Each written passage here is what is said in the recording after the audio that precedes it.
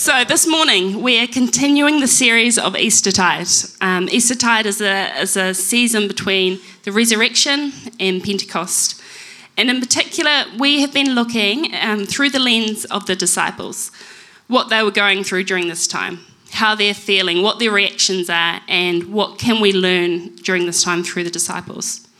So Dan has so far looked at the perplexed disciples, he's looked at the disappointed disciples, and today we're looking at the doubting disciples. Our text for today is... Nope. Did we do it at the same time? Yeah. Luke 24:35. So if we can stand, if you've got a Bible next to you, if you've got a phone on your Bible, check it out. You can read it with me. It's through the New Living Translation. So Jesus appears to the disciples. Then the two from Emmaus told their story of how Jesus had appeared to them as they were walking along the road and how they had recognised him as he was breaking the bread. And just as they were telling about it, Jesus himself was suddenly standing there among them. "Peace be with you," he said. But the whole group was startled and frightened, thinking they were seeing a ghost. "Why are you frightened?" he asked. "Why are your hearts filled with doubt? Look at my hands, look at my feet. You can see that it's really me. Touch me and make sure that I am not a ghost, because ghosts don't have bodies as you see that I do." As he spoke, he showed them his hands and his feet.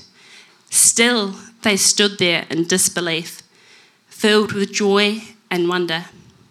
Then he asked them, "Do you have anything here to eat?" They gave him a piece of broiled fish, and he ate it as they watched. Then he said, "When I was with you before, I told you that everything written about me in the law of Moses and the prophets and the Psalms must be fulfilled." Then he opened their minds to understand the scriptures. And he said, "Yes, it was written long ago that the Messiah would suffer and die and rise from the dead on the third day. It was also written that this message would be proclaimed in the authority of his name to all the nations, beginning in Jerusalem. There is forgiveness of sins for all who repent. You are witnesses of all these things." Take a seat. So Jesus has just appeared to the two on the road to Emmaus, and those two people came back, and they're in the middle of telling the disciples about how they had seen Jesus. They're in the middle of it. And there stands Jesus right in the middle of the room, and they're like, "What the heck?" And they're frightened and they're startled. And I don't know about you, but that's a pretty logical response when you see your friend who has died and there he is just standing in the middle of the room. And he's like, "Hey, how's it going? Can I have a feed?" Sweet. Jesus recognises their fear and their doubt, and he asks them, "Why are you frightened? Why are your hearts filled with doubt?" The disciples doubted. It's a simple yet really profound statement to make, that the disciples doubted. What does this mean for us as Jesus followers? I suspect, though, that when I say that the disciples doubted, it actually doesn't shock many of us. And that's not just because you know your Bible, of course you do, you know the story and how it ends. But the reason is actually that doubt in our society is really common. A lot of us in our society feel that doubt is actually a real prominent thing in our society. They say, believe nothing, doubt everything. If we're able to explain what doubt is, one of the best explanations I've heard is by a guy called Tyler Staton. He's a pastor, and he says, doubt is when we are torn between two realities that we can't reconcile. So it's not belief, it's not unbelief, it's somewhere in the middle. It's often where there is an event or something or someone that has come into our life and it doesn't fit into the story in which we were making sense of the world. And this happened to the disciples. Here they are together and they cannot reconcile that their friend who died, their Messiah, is standing right in front of them. So what can we learn from this moment in history? First one is, doubt isn't exclusive, for people of little or no faith. These weren't guys that were hanging out with Jesus for 3 years for fun. They were deeply loyal men who loved Jesus, who sacrificed a lot, who stood with him when others said he was crazy. And they believed in the end the outrageous claim that Jesus said about himself, that he was the Son of God, the Messiah. Next one to take home message is doubt isn't exclusive for people that haven't encountered God. Doubt can be for people that have encountered God.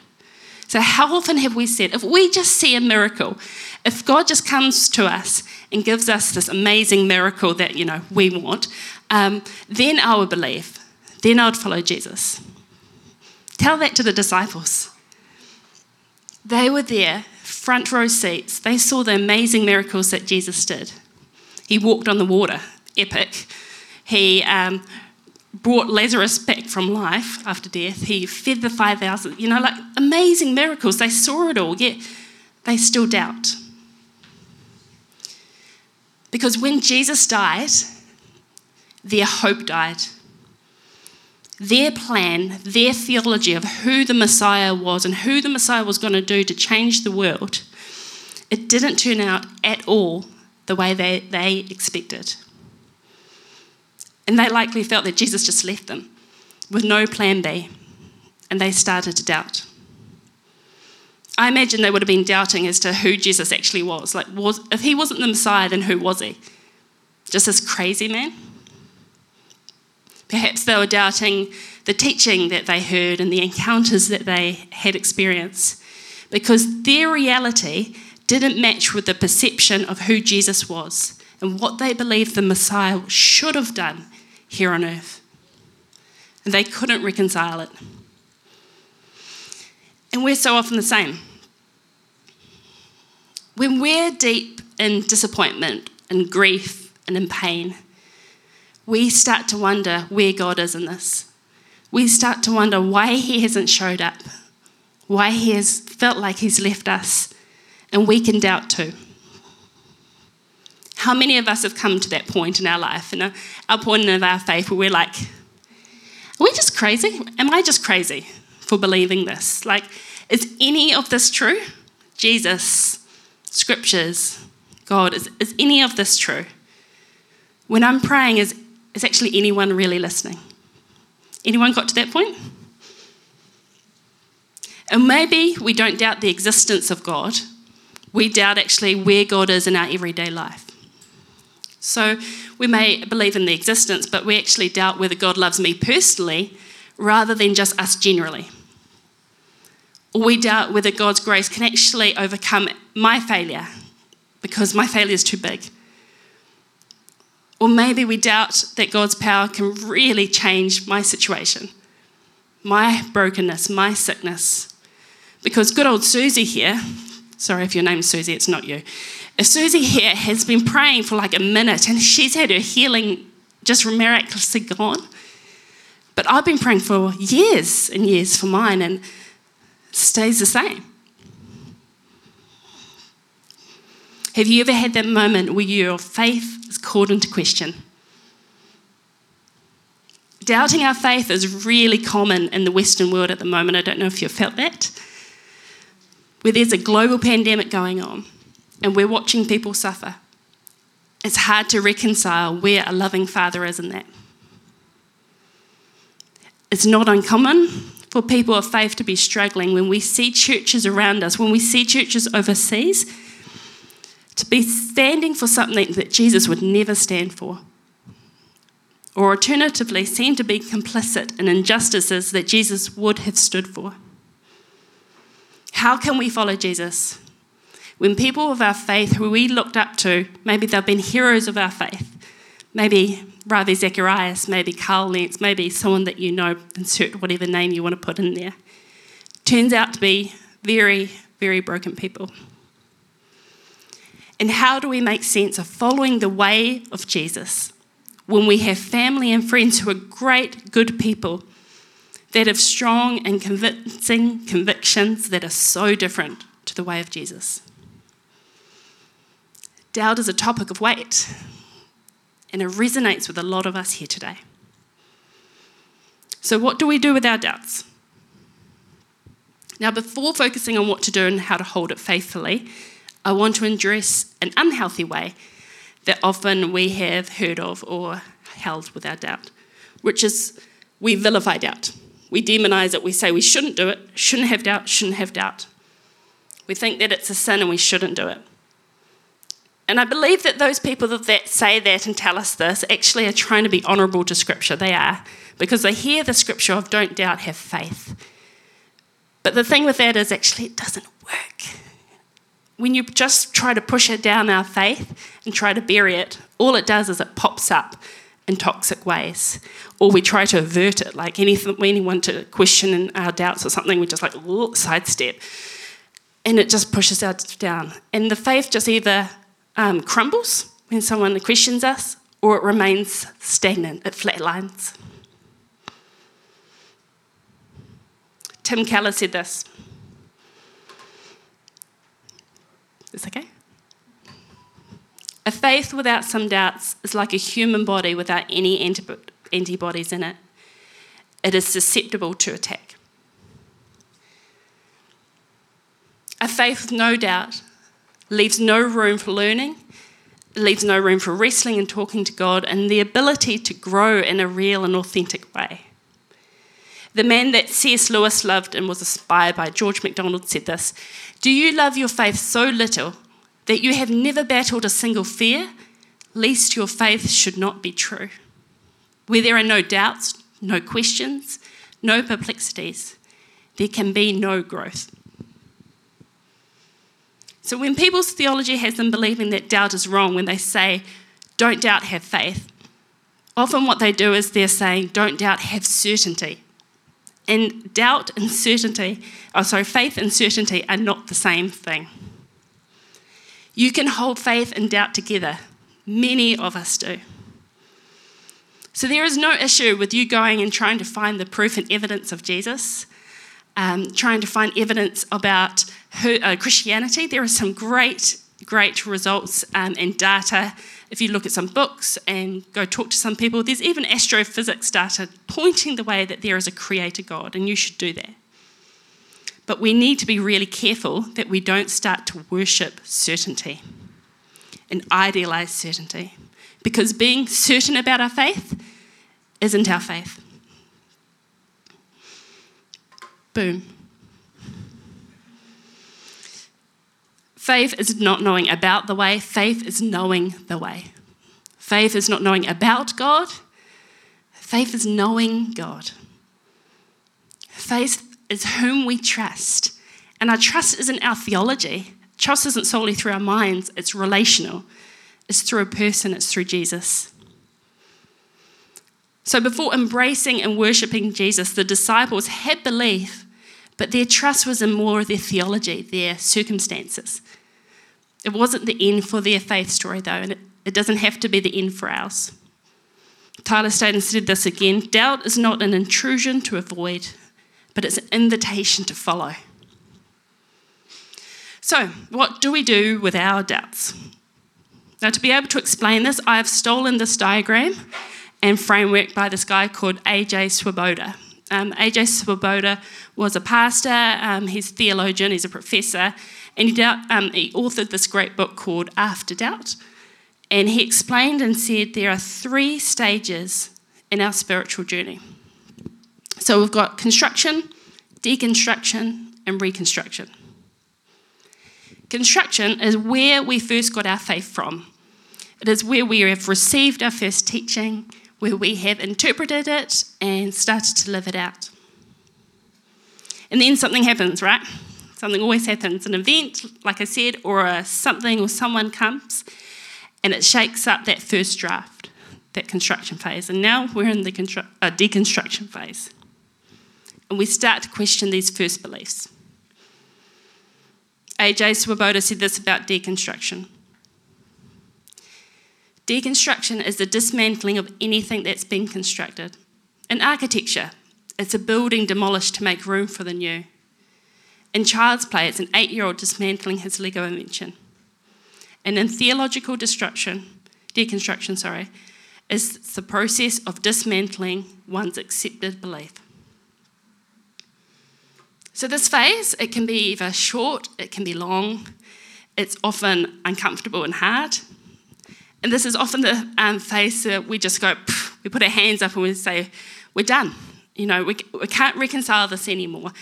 And we think that challenging our first draft in the construction phase is the end. But if we stick this out long enough, we can let the deconstruction phase be this legitimate space to encounter the real and authentic God, who is much bigger and more expansive than we can ever comprehend or for someone to articulate to us. One of the first steps AJ said that we should do when we're in the deconstruction phase is this. We need to go back to our origins of faith. For example, when we go see a good therapist, a counsellor or psychologist or whatever it is, what they will do is often they'll revert back and go to our origins of family, because that's really important, because that's where we have received the truth from our parents or whoever brought us up about who we are. And this is where the transformative work needs to be done, to be working out what's actually true and what we need to discard. And the same for our theology. When we have issues, sometimes we need to go back to our faith of origins and question whether this is true or not. It's not disrespectful to do this. It can be more respectful about how you do it, but it's not disrespectful to do this. It's realistic. Because every single one of us have been handed a gospel from an imperfect community. So go back to your faith of origins. Wrestle with it. Wrestle with the scriptures. Pray over it. Talk to God. Talk to others. And work out what matches the characteristics of God more and what needs changing. We need to receive the good and let go of the bad. Like the analogy says, we need to eat the meat and spit out the bones. Often, most of us, when we're doubting, we aren't doubting Jesus, we're reconstructing bad religion. So for example, example of me, I grew up in a small church in Cambridge, and I'm incredibly grateful for the upbringing that I had from there, the teaching that I received about who God is and who I am. I'm incredibly grateful. One thing I needed to dismantle from my construction, my first origins of faith, was the value of women in marriage and church.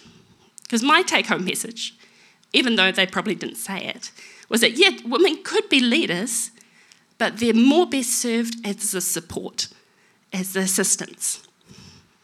And my dismantling of that and my reconstruction phase was actually women are valued equally, bring their strength, they're pivotal women in marriage and church. Say amen? Amen. Thank you. And this was an amazing time. It was not easy, but my reconstruction phase was this, is that not just that I learned about the theology side to it, but that my view of God, my view of myself, my view of others deepened because of it. And in the process, I became closer to God. Healthy deconstruction, is that we get to the reconstruction phase, back to the same Jesus, but with fresh eyes. There are unhealthy ways we can deconstruct. The unhealthy deconstruction that possibly you guys have seen is that we go looking for doubt. We glorify doubt.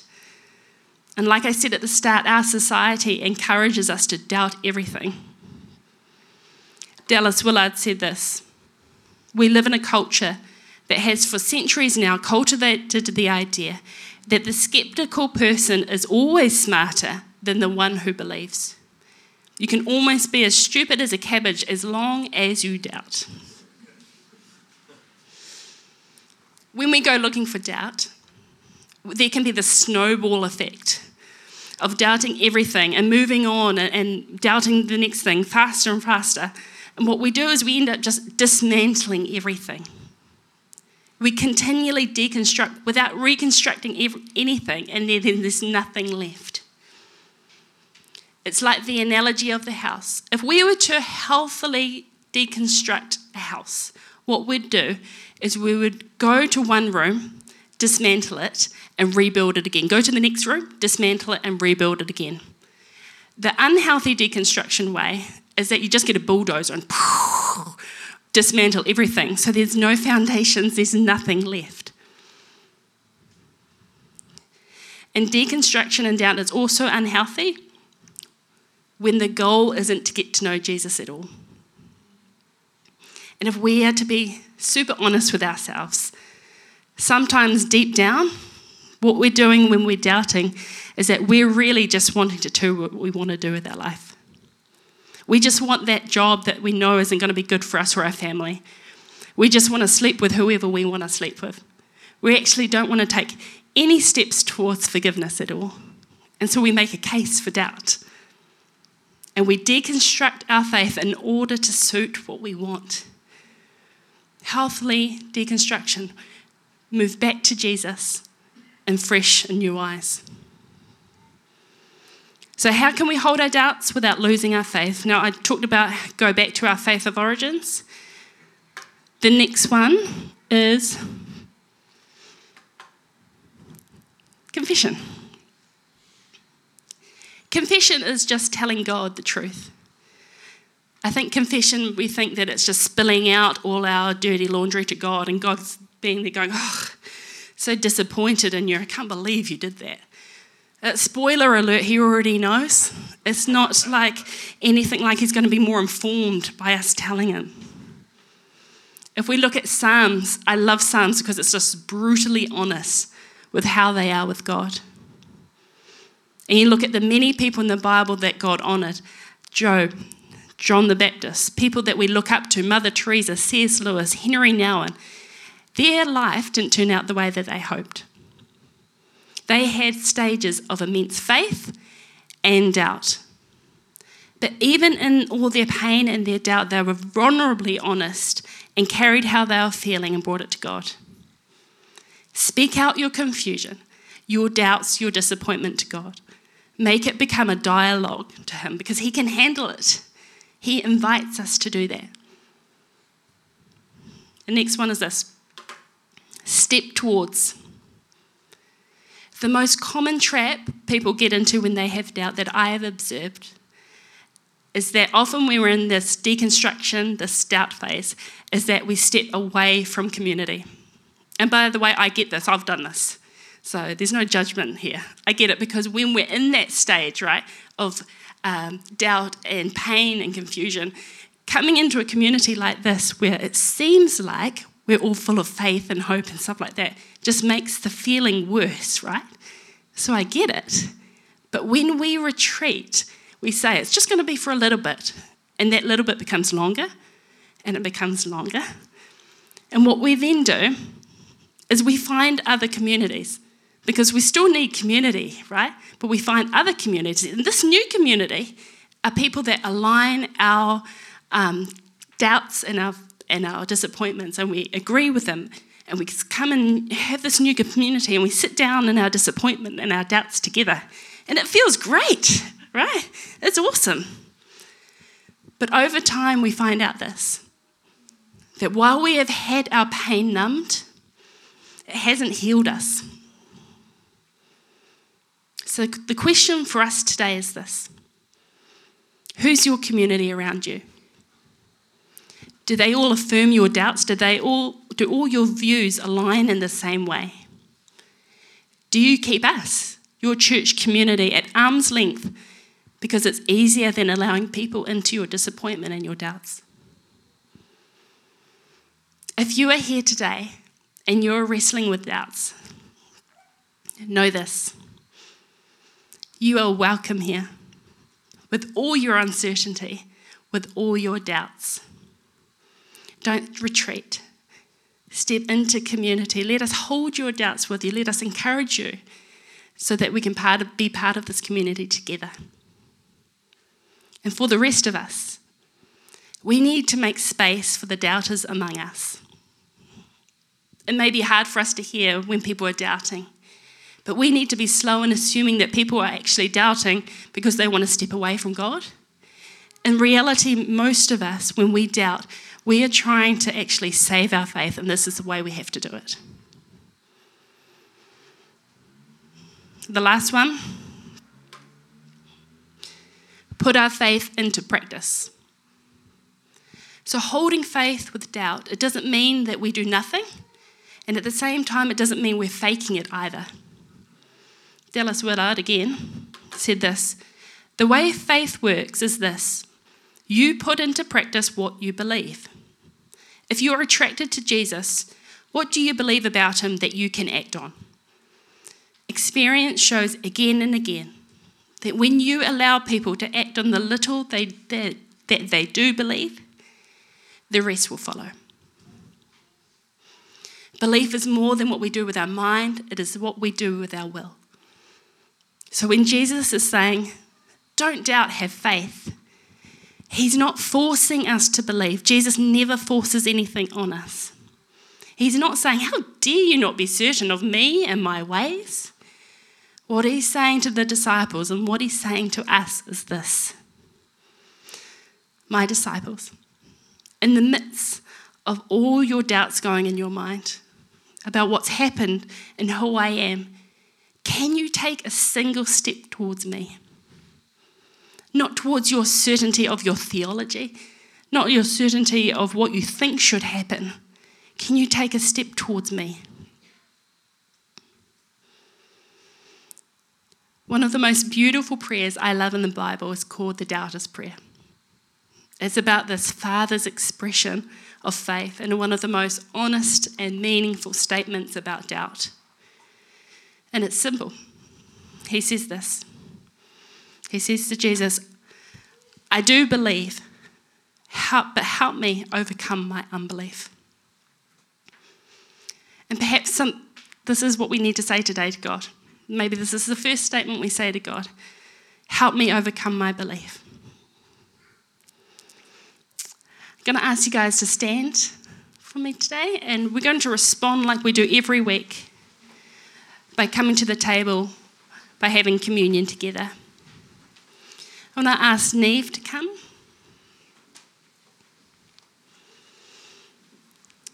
She's going to call us to the table and invite us to come. We hui in the name of Yahweh, the one who was, who is, and who is to come. At this table, Te Rongopai is embodied. At this table, we remember his victory on the cross. We rest in his presence now and every day. We hope for the future that is to come, when all things are made new. So come, Christ, welcome us all. There is always more room for friends, old and new. Whether you call him a friend yet or not, he already calls you a friend and has set a place for you. The invitation is yours. You may take your place. May this meal embody his grace that feeds you every day. Jesus, as you become the bread broken for us, may we become through your grace the bread that is broken for the world and the cup that is poured out for all, that we might play our part and take your table beyond these walls. In the name of Te Matua, Te Tama, me Te Wairua Tapu. Amene. Beautiful. So come. There are stations around. Come get your drink and your bread, your cracker. Come back. Have a moment of prayer, whether beside someone or by yourself, and then I'll close up in prayer.